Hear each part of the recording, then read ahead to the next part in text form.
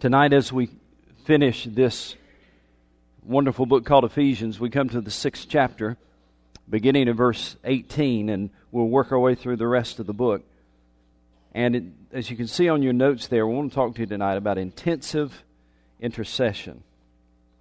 In the summer of 1876, grasshoppers nearly destroyed the crops in Minnesota, and I don't mean in just a city or a village or even a county of Minnesota, but I mean the grasshoppers nearly destroyed the entire crop of wheat throughout the state of Minnesota in 1876. It was devastating to their economy, devastating to little family farms. And so in the spring of 1877, farmers were worried that the same thing would happen again. They believed that the dreadful plague that had visited them the previous year would come again this year and destroy the wheat crop and perhaps wipe them out financially.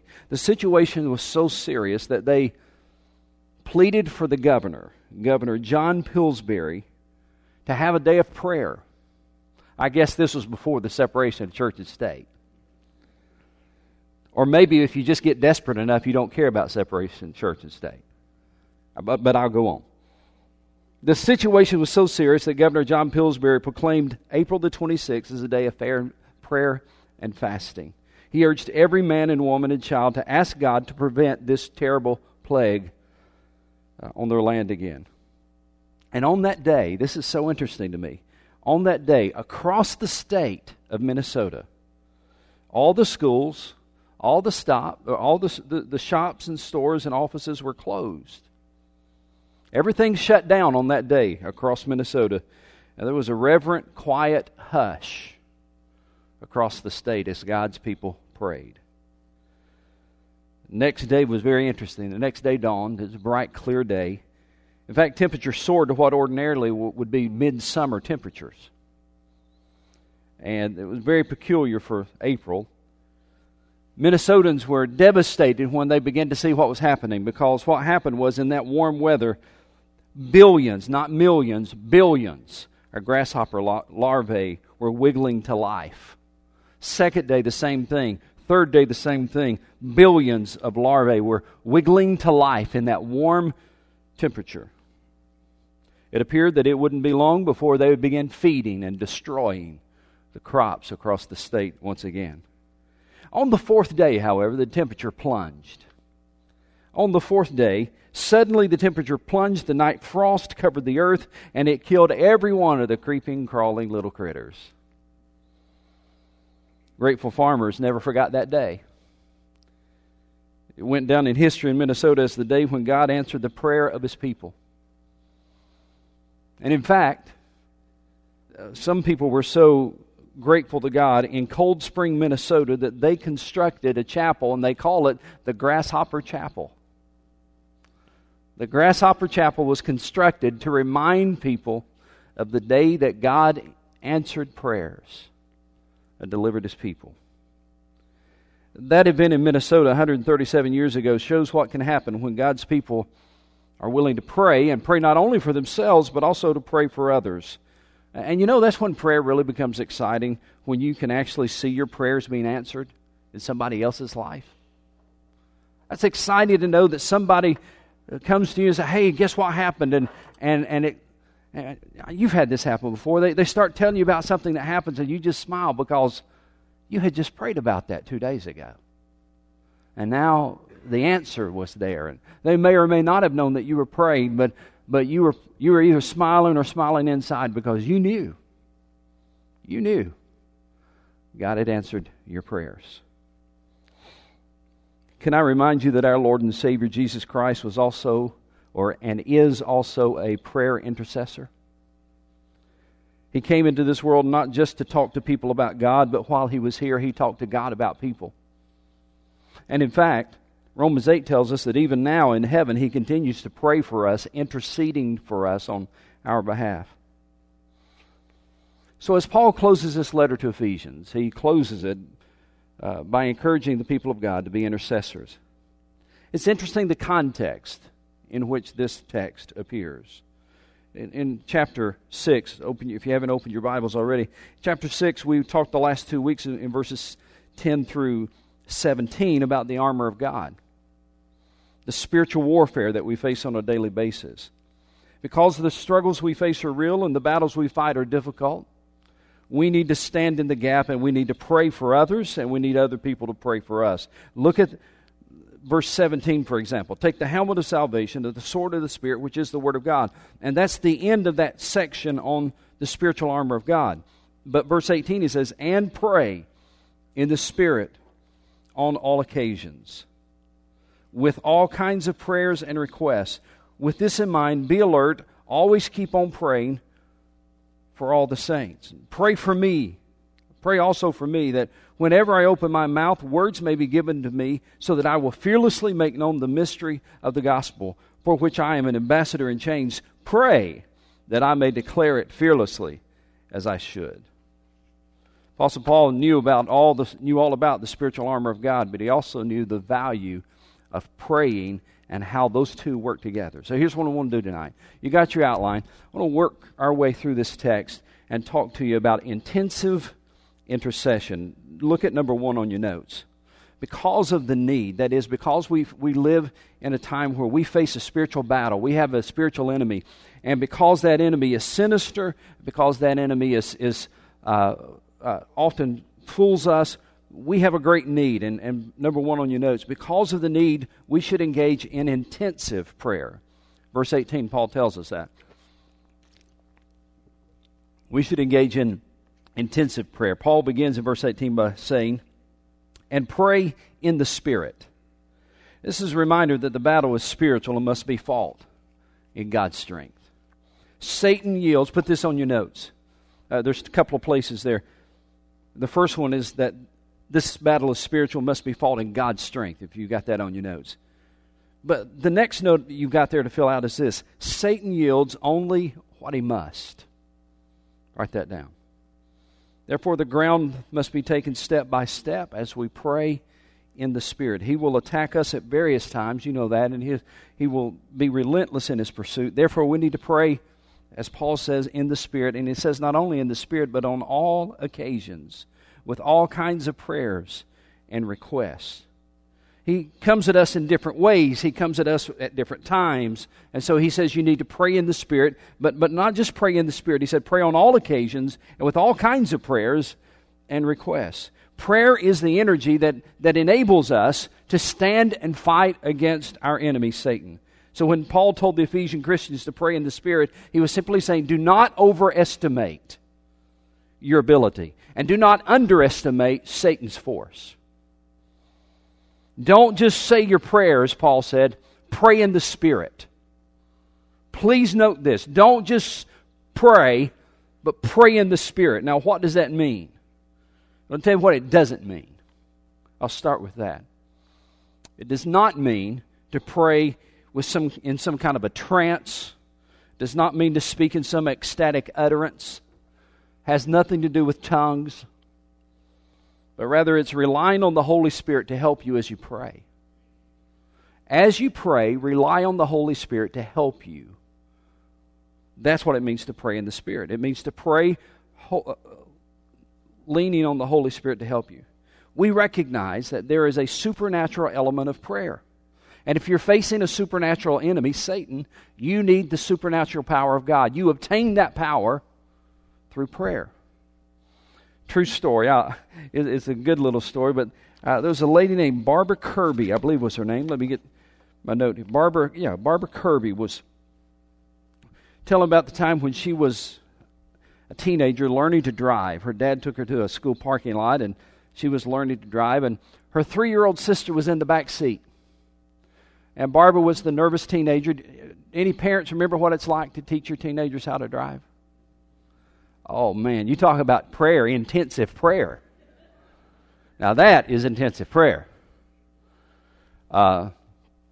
Good night. So Barbara was the little teenage girl, and her daddy was teaching her to drive, and she was trying to make this curve, and she hit the curb, trying to make the turn, and she hit the curb.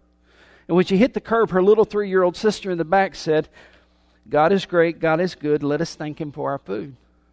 And Barbara slammed on the brakes. She was already mad because she hit the curb, and she turned to her little sister. You know how sisters, and especially big sister, little sister. She slammed on the brakes. She turned to her sister and said, what are you doing?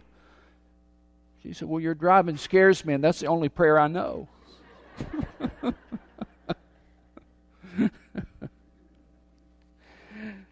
I'll tell you something. The Bible says in Romans chapter 8 that we're a lot like that little girl.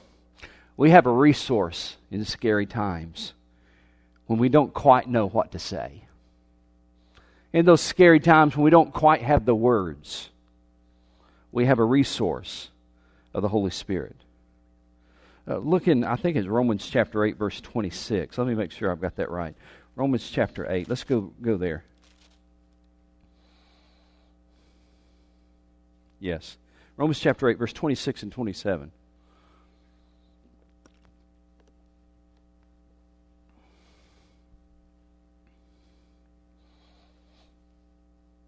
In the same way, the Spirit helps us in our weakness. Aren't you glad He does? Helps us in our weakness. We do not know what we ought to pray for, but the Spirit Himself intercedes for us with groans that words cannot express. You know what that means? It means the Holy Spirit of God prays for you in a way that you're not even capable of praying. He talks to the Father on your behalf with words that you could not ever express. He has insight you do not have. Insight into you, insight into your problem, insight into God. And the Holy Spirit becomes that link between you and God, and the Holy Spirit helps us in our weakness, and He's praying on our behalf. And look what it says in verse 27. And He, the Holy Spirit, God, and He who searches our hearts knows the mind of the Spirit, because the Spirit intercedes for the saints in accordance with God's will. You see, sometimes, come on, let's get honest. Sometimes I pray for things that probably aren't God's will. You ever done that? Why do we do that? Talk to me. Why do we sometimes pray for things that may not be God's will? It's what we want, exactly. I mean, this is what we want. You know, God, this is what I want. And it's okay.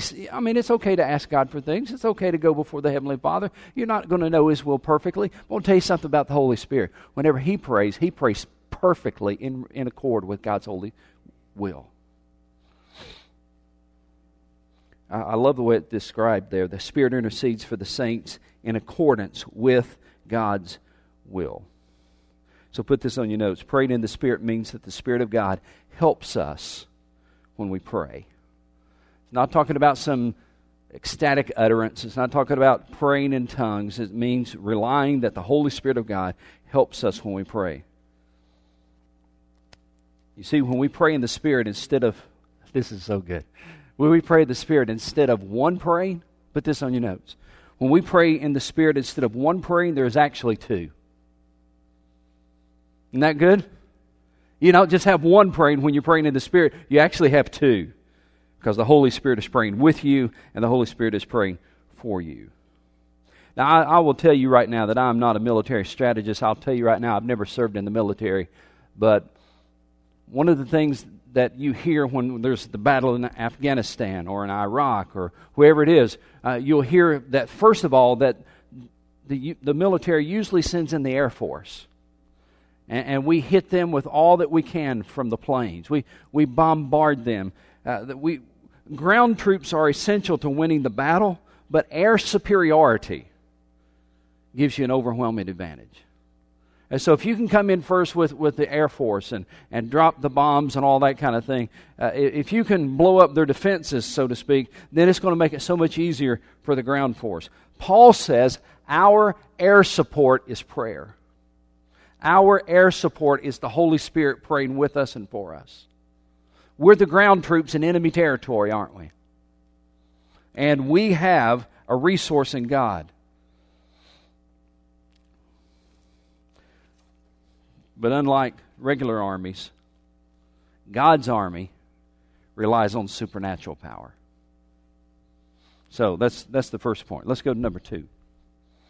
Because of the need, we should engage in intercessory prayer. We talked about intensive prayer, but because of the need, we should also engage in intercessory prayer. Paul says in the second part of verse 18, let me get back to Ephesians. The second part of verse 18, look how he says this. With this in mind, be alert and always keep on praying for all the saints. Notice Paul says to pray for all the saints. It struck me that usually, do you know when we pray for folks? We usually pray for folks after they've fallen into temptation. We pray for folks after their marriage is about to end. We pray for folks after they have physical or financial difficulties. And again, there's nothing wrong with praying for folks during those times, but I wonder what heartaches we could avoid if we were a church where we prayed for all the saints. If we prayed for them when they were healthy, as well as those who are sick. If we prayed for those who have financial problems and those who are financially secure. If we prayed for strong marriages, and we also prayed for those whose marriages are falling apart. Part of our role as a child of God is, Paul says right here, is to pray for all the saints. But let me tell you one other thing about that. What he says, and pray in the Spirit on all occasions with all kinds of prayers and requests. With this in mind, be alert and always keep on praying for all the saints.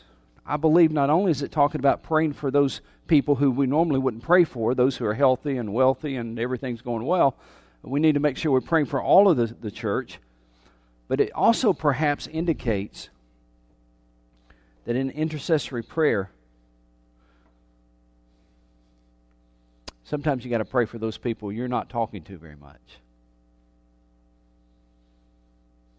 You know what I've learned? I've learned that if you'll start praying for folks, it's a whole lot harder to be mad at them.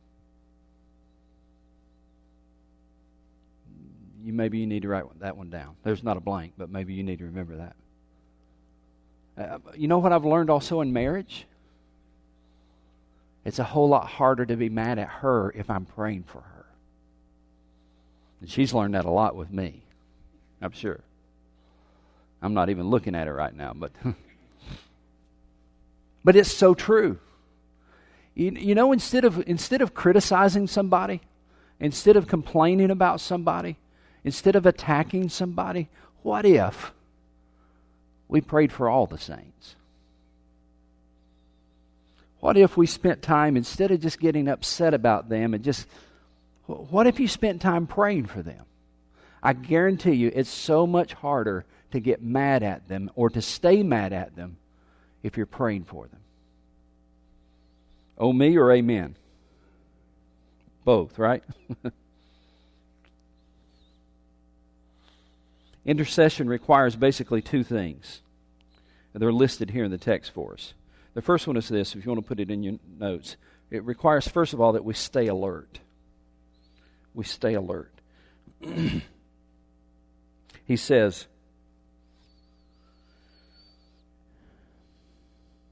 and pray in the Spirit on all occasions with all kinds of prayers and requests. With this in mind, be alert.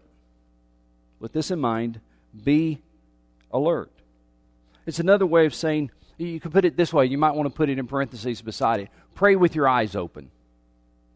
Now, I don't mean literally that's how you have to pray, but the phrase, pray with your eyes open, or watch and pray, often occurs in the Bible. Watch and pray. Let me give you an example. Go to Mark chapter 14, verse 37. Mark chapter 14.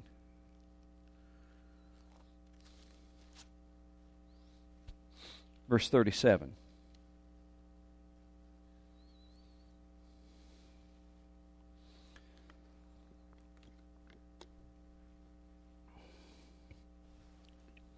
Then he returned to his disciples. Jesus returned to his disciples, and he found them sleeping. Simon, he said to Peter, are you asleep?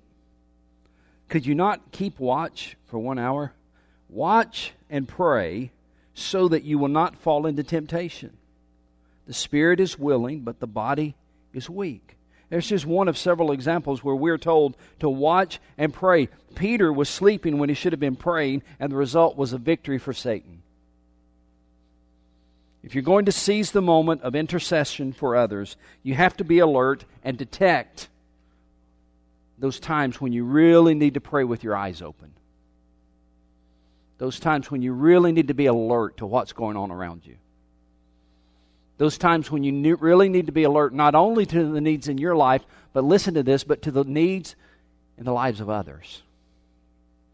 See, when you watch and pray, as you're watching, you see something in someone's life. You see a need in their life. You notice something perhaps they don't even notice. You notice that maybe they're about to wander off the path. You can see it because you were there once. You know that maybe you've noticed maybe their marriage isn't quite what it ought to be. And you know that because perhaps you've experienced that. Stay alert. Watch and pray. If you're going to seize the moment as an intercessor, you have to pray with your eyes open sometimes. Watch and pray. So intercession requires that we stay alert. Number 2, intercession requires that we be persistent. You put that on your notes. We be persistent. Here's what Paul said. Let me go back to Ephesians.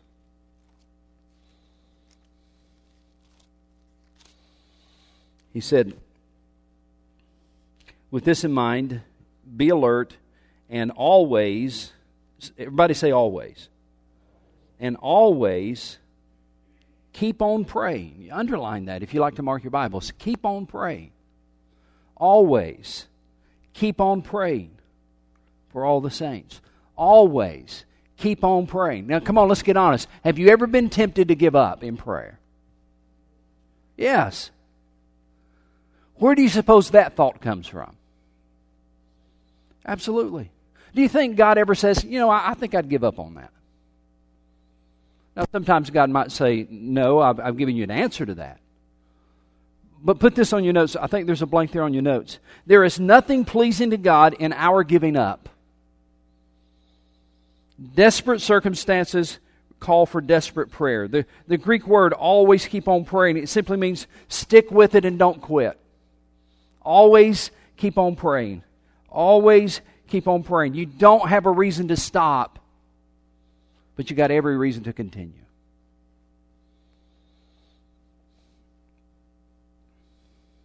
There's a poem that says, I don't know who wrote it, it says, just keep on praying till light breaks through. The Lord will answer. He'll answer you. God keeps His promise. His word is true. Just keep on praying till light breaks through. Intercessory prayer is not glamorous, is it? In fact, a lot of times people don't even know you're praying. You're not on the stage. You're not in the limelight. Intercessory prayer is hard work. And sometimes you just have to keep at it. And keep at it. And keep at it. But when the answer finally arrives, it is thrilling to see. Always keep on praying. Now, I wonder if you'd be willing to stand in the gap for somebody in intercessory prayer. He talks about it right there. Let me read it one more time before I tell you. He says, with this in mind, be alert and always keep on praying for all the saints. Did you know that we have an intercessory prayer ministry at our church? You may not know about it, so let me explain it to you very quickly. We've got a room right behind the sanctuary, second floor, about right there in that corner. And it's open when the church is open for you to come and to pray for people in our church. You might have noticed little boxes around the church. There's one out in the foyer, a wooden box that says Intercessory Prayer Ministry. And there's cards, I believe, in the pew rack there, the Intercessory Prayer Ministry cards. And the idea is a very simple one, that if you come, is the card right here? Kayla, is that? Thank you. The idea is very simple, that you come here on Sunday morning or Sunday night or Wednesday night or whenever. If there's a prayer need in your life, that you'd fill out this card. Fill out the need, fill out your name, the need as best you can. And you can mark whether you'd like this to be private or not. And if you'd like someone to send a note of encouragement to this person, if you're praying for somebody else, or to keep it private, you can mark all kinds of things on this prayer card. Then you take it and put it in that little wooden box out there. Then somebody comes along later in the week and they pick it out of the box, they take it to the prayer room and they post it. They put it up on the prayer board, and that's where our people then come in and they pray over the needs that we have. And we've got a very small group of people that are doing that right now. But if you'd like to join that group, we would love for you to be part of that prayer team where you are practicing intensive intercession for others. Well, let me bring you to the third point here. Intensive intercession allows us to share the victory. It allows us to share the victory. Verse 19 and 20, Paul said, and I love this. Paul says, "Pray also for me, that whenever I open my mouth, words may be given me, so that I will fearlessly make known the mystery of the gospel, for which I am an ambassador in chains. Pray that I may declare it fearlessly as I should." There's two things I like about that verse. One is the fact that Paul was not ashamed to say, "Hey, would you pray for me?" Now, don't answer this out loud. When was the last time you actually asked somebody to pray for you? Don't answer that out loud. When was the last time you actually went and said, "Rick, would you pray for me? I got this thing I'm facing this week, or I'm dealing with this issue, and I just appreciate it. Would you pray for me?" When was the last time you did that?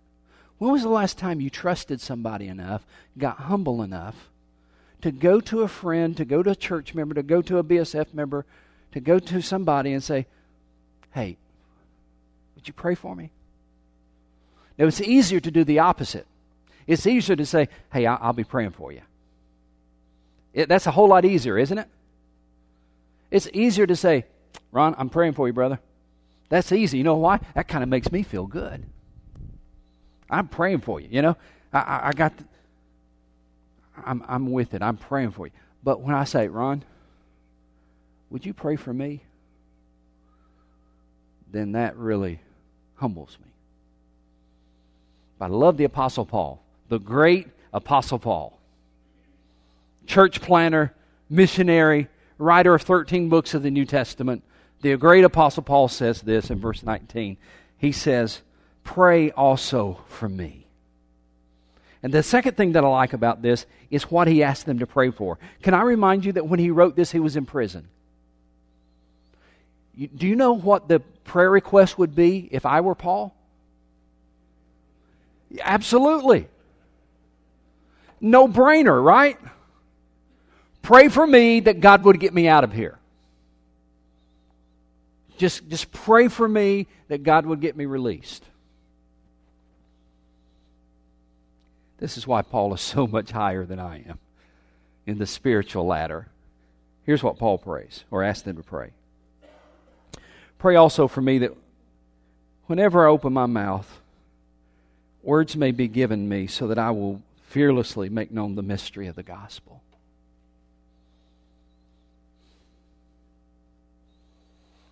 And did you notice he said that whenever I open my mouth, words will be given to me? It's as if Paul said, while I'm sitting here in this prison and I'm in these chains, sometimes I don't even know what to say anymore.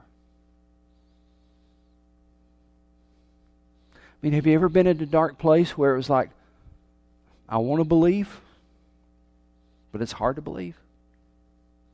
Or maybe it's just been a time of struggle where you're just kind of tired and worn out, or maybe it's just that it's an overwhelming opportunity that is yours, and you know it's a great opportunity, but you just don't want to blow it, and you're just not sure what to say. You don't want to say the wrong thing. You want to say the right thing, and you're just kind of overwhelmed by the opportunity. And Paul, I don't know what was prompted him, but he said, pray.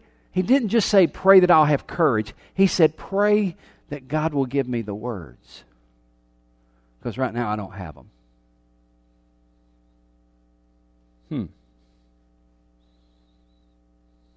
"Pray for me also that whenever I open my mouth, words may be given me, so that I will fearlessly make known the mystery of the gospel." He was so kingdom-focused, "for which I am an ambassador in chains. Pray," he says, "that I may declare it fearlessly as I should." I think this is probably one of the greatest aspects of intercessory prayer, that when we pray for others, we can actually share in the victory that they experience. I don't know if you've ever thought about it in that term. But Paul was in prison when he wrote this. In prison in Rome. He was writing to people in what city? Ephesus, which is in Asia Minor. But Paul understood that distance doesn't matter to God. Paul is in Rome, they're in Ephesus, they're nowhere close to one another geographically. And I don't understand how it all works, but Paul says, hey, you folks over there in Ephesus, would you be sure to pray for me here in Rome? And if you will talk to God in heaven, He will do something to help me here in Rome.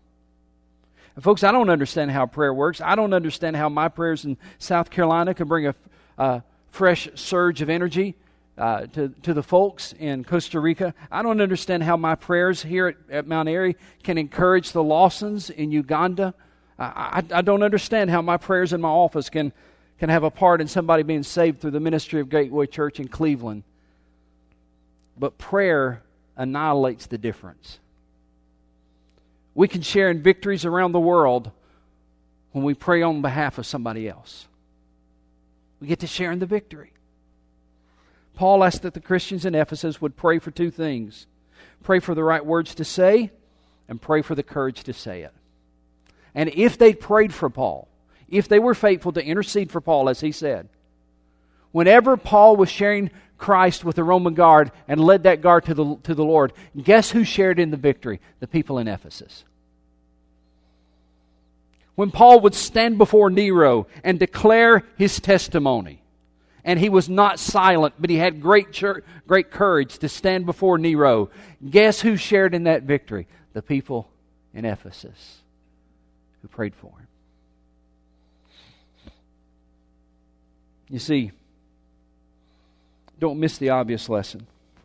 Oftentimes, when there is a frontline person ministering, there are one or more people behind the scene praying. So often that is the case. I'm not trying to put myself on a pedestal by any means, but you see me on the platform on Sunday morning. You see me up here preaching, and you see me up here teaching and all that kind of thing. You see me up here, but what you don't see is that on Sunday morning, I've told you this before, but on Sunday mornings, like this morning, I had, 4 or 5 people, part of my prayer partners, who met in my office with me before I came out to speak. And if there's any victories won here today in the sanctuary, any victories through the message, they shared in that victory. In fact, I'll tell you this.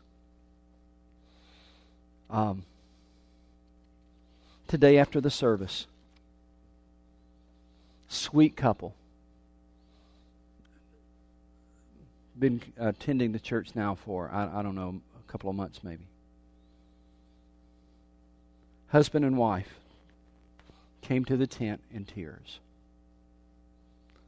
And they said, God really met a need in our lives today through that message. They both were weeping, both of them. God really met a need in our lives today through that message. I don't know what their needs were. God knows. But what I do know is this. We shared in the victory today. You 4 or 5 who were in my office praying with me, you share in that victory. I didn't win the victory, by the way. God did. I have a feeling that when we stand in heaven, we're going to be surprised that God did so much through the prayers of others. Those times when we thought it was all us, we didn't realize the others who were standing behind us in prayer. You know, it goes all the way back to the Old Testament. We don't have time, I don't think, to really read it, but if you want to write down this reference, Exodus chapter 17, verses 8 through 13. Exodus chapter 17, verses 8 through 13. In the Old Testament, Moses was on the hilltop praying, and Joshua was in the valley fighting the battle. And Aaron and Hur came alongside Moses and held up his arms, because Moses, so long as his arms were up, they were winning the battle. But as he interceded to God, they were winning the battle. But when his arms would get tired, they were losing the battle. So Aaron and Hur came and they stood beside him and they held his arms up so he could continue to pray. And the battle was won. Sometimes we all need an Aaron and a Hur to stand beside us in prayer. I've got to read you this story. I thought about just trying to tell it to you, but I think it'll be more effective if I read it to you. True story. Great example of everything we've talked about here tonight. Just listen to this. 190 years ago, a shoe repairman in England began to be concerned about the world's heathen peoples. He would pound away on his shoes, looking at a map he had placed above his workbench, and on which he had written the few facts he could garner from Captain Cook's travels and other books. He would pray for the salvation of people in distant lands. So here's the deal. This guy was working on shoes, repairing shoes, and as he was sitting there hammering shoes, he would look at this map and he would pray for people in distant lands who didn't know the Lord. William Carey, who described himself as a self-educated, ungifted plotter, went on to become the father of modern missions. Through his influence, Britain's first missionary society was formed, but only after Carey overcame great reluctance among his Baptist brethren. Soon afterward, he went as a missionary himself to India, but only after being put off his British ship and having to take a Danish boat instead. His wife at first refused to go with him, and he refused to allow their children to go. She was persuaded differently only after Carey had already boarded the ship. He's like, well, I'm going. And she eventually said, okay. Once in India, where he spent 42 years, Carey and his co-workers translated the entire Bible into 25 Indian languages and the New Testament, or parts of it, into 15 more. Many books have been written about William Carey, but to my knowledge, not one has been written about his little-known sister, a bedridden cripple. She and Carey were very close, and from India he wrote to her about all the details and problems of his work. Hour after hour, week after week, she would lift those concerns to the Lord in prayer. So I wonder, who was responsible for the success of William Carey's ministry? How does God apportion the credit? A good verse on this is 1 Samuel 30:24. The share of the man who stayed with the supplies is to be the same as him who went to the battle. All will share alike. I wonder if God isn't saying to us that we can have a worldwide impact without ever leaving our hometown or our country. I'm not saying you shouldn't go, but it is saying there is power in intensive intercession, and sometimes we get to share in the victories. Whenever somebody gives a mission report, we say, well, you can participate in 3 ways. You can pray, you can go, you can give. All of those are true. All of those are true. But if you will pray and pray and pray, whether you ever go, God might do something amazing through that individual who is there. But if you'll keep on praying, you'll probably want to go yourself. You'll want to go be part of it. You'll want to go share in it. I was about to close without reading the rest of the verses. Y'all couldn't sleep if we didn't finish. So let's read the rest of the verses, because the last verse is a great one. Verse 21, he says, as he closes the letter, Tychicus, the dear brother and faithful servant of the Lord, will tell you everything so that you also may know how I am and what I'm doing. I'm sending him to you with this very purpose, that you may know how we are and that he may encourage you. Peace to the brothers, and love with faith from God the Father and the Lord Jesus Christ. Now this is a good verse, verse 24. Grace to all who love our Lord Jesus Christ with an undying love. With an undying love.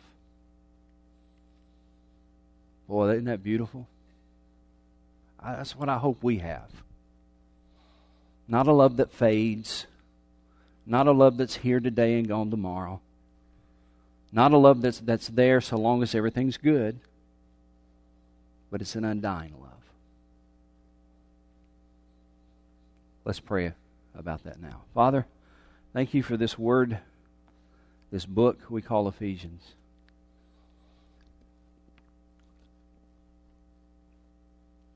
And may we have that undying love. Because of our love for you, would you continue to work a special work in our lives, God? Because of our love for you, will you shape us and mold us to bring honor and glory to your name? And help us, help me. God, I got so much to do, so many areas where I need to improve in prayer. And probably none greater than intercessory prayer. Help me to pray for all the saints and to never give up and to keep on praying. And thank you for the ministry of the Holy Spirit that prays with us and for us, sometimes when words are not enough. And I praise you in Jesus' name. Amen.